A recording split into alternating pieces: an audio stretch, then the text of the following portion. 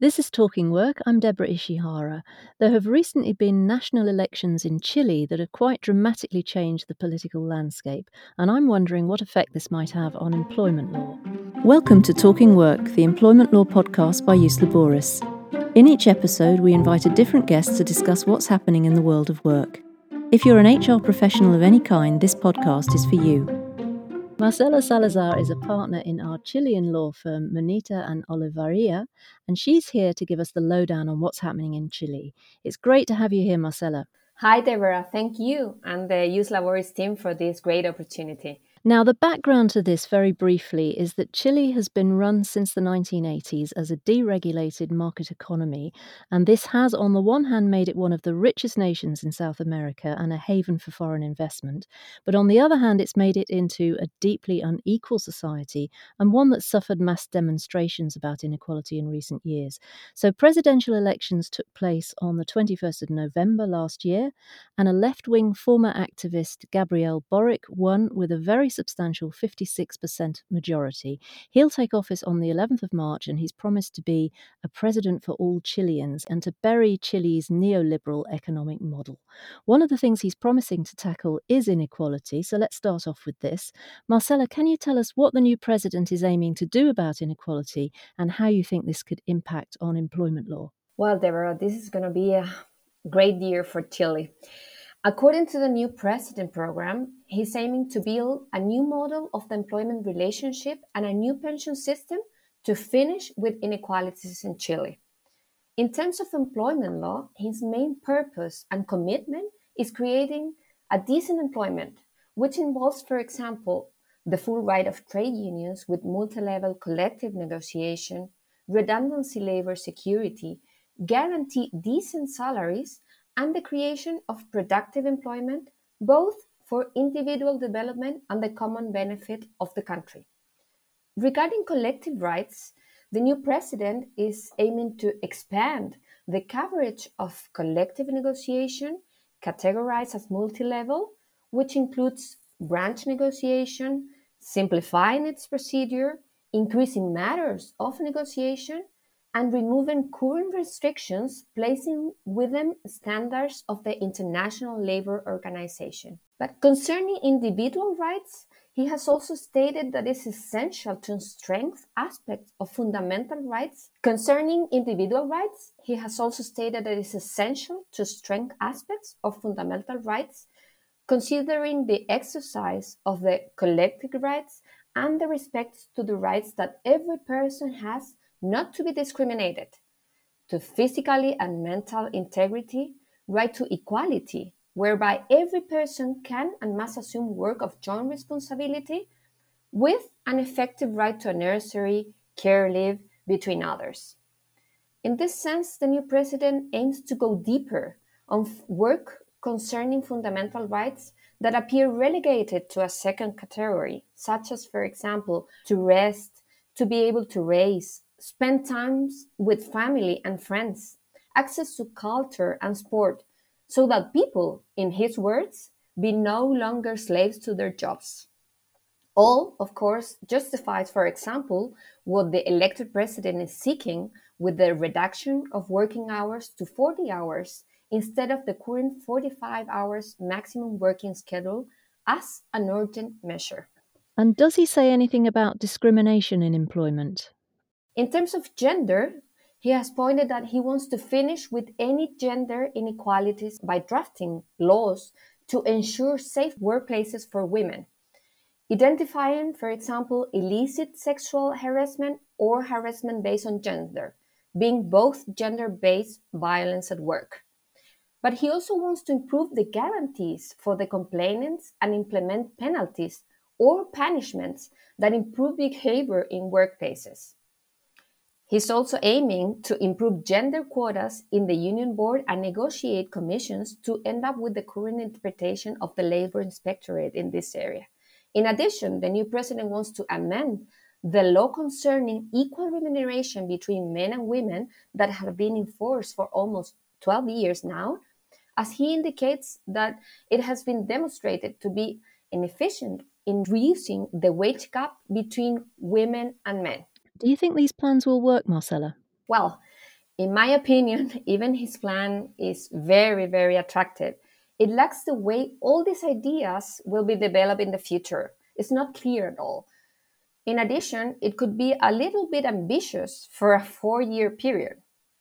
But however, if he fulfills his program within this brief period, what I consider will impact the most on employment law is the gradual increase in the minimum income and also the decrease of working hours to 40 hours. In terms of minimum income, it's important to point it out that he's aiming to raise the minimum income from 350,000 Chilean pesos, which is currently about 438 US dollars, to 500,000 Chilean pesos, which is currently about 625 US dollars. Well, these measures are worth worrying about the future unemployment rate because I consider that companies would not be able to support such a drastic change in such a short time. Probably only the big companies will be able to finance changes of these characteristics. But while the main losers will be the small ones, the small companies, and therefore the employees who work in them, which today represent about half of the labor force in Chile. Therefore, it's inevitable to consider that small business will have to dismiss workers and or will avoid future hiring. This even if these changes are proposed gradually, because the truth, in my opinion, is that a period of 4 years does not represent greater gradualness over time. And I gather the pension system's also likely to change. What can you tell us about that, Marcela? Well, yes, and I think this is one of the new president's most popular and iconic proposals. He has been aiming to establish a new system for retirements. He has been in Congress with a movement called No More Pension Fund Administrators. The new system aims to create an autonomous public entity, technical, gender balance, and with an incidental representation of the employees to increase pensions and enforce the right to social security. In general terms, the new proposed system will be composed of three mainstays: non-contributory mainstay, a contributory one, and a voluntary savings mainstay. Regarding the first one, he's aiming to have a monthly universal basic pension for all people aged 65 and over, which will be established gradually. This will be a minimum pension granted by the state, whether or not the person has social security contributions. The second mainstay adds to this universal basic pension the contribution of each employee during his or her working life. And the last mainstay is the voluntary savings for all the people who want and can save for old age. Then at the retirement age, all these voluntary savings are going to be added as a supplement to the future pension granted by the first mainstays. But that's not all.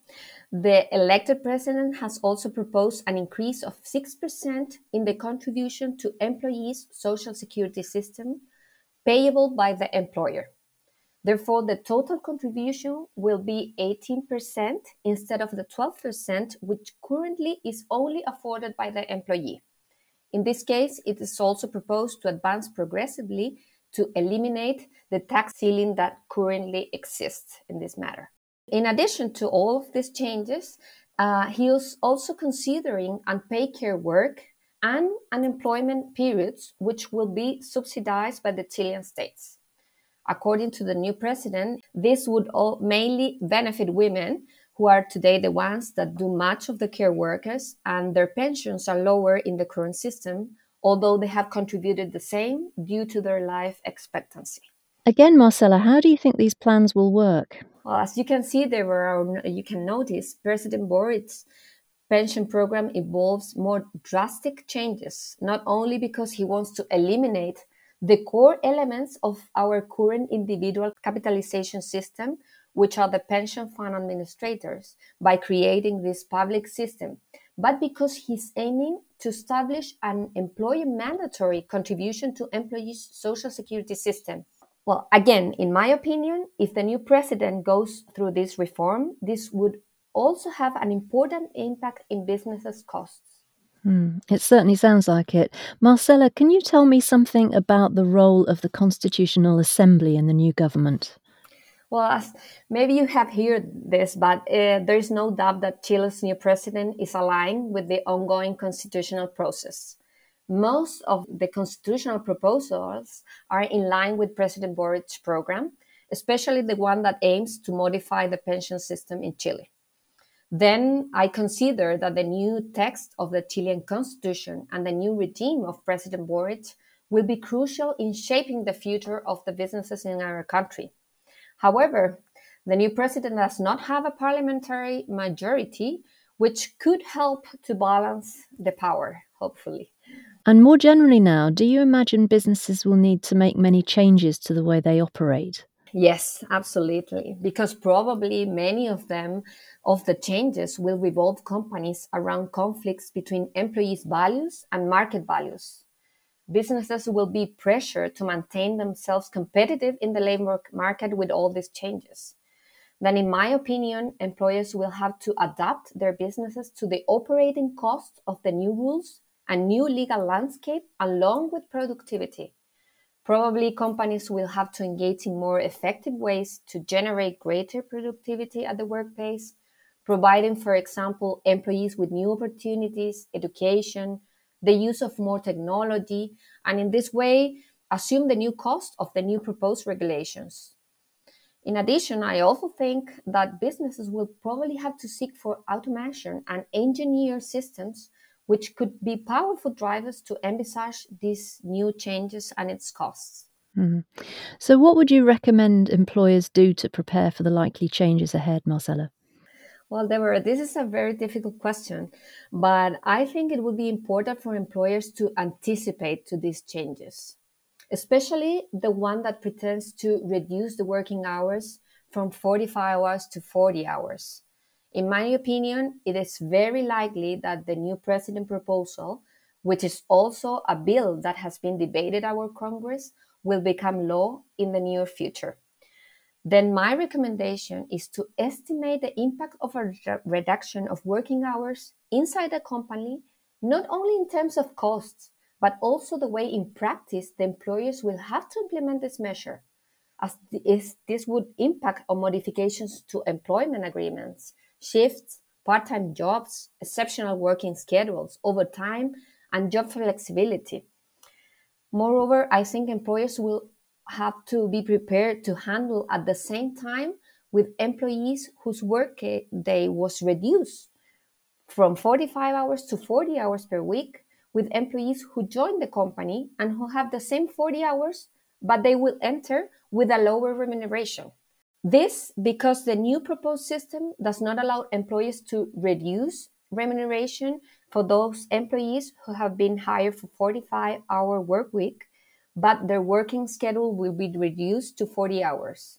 Therefore, this difference between employees could lead to create a poor working environment that, in my opinion, the employers should be prepared to handle with.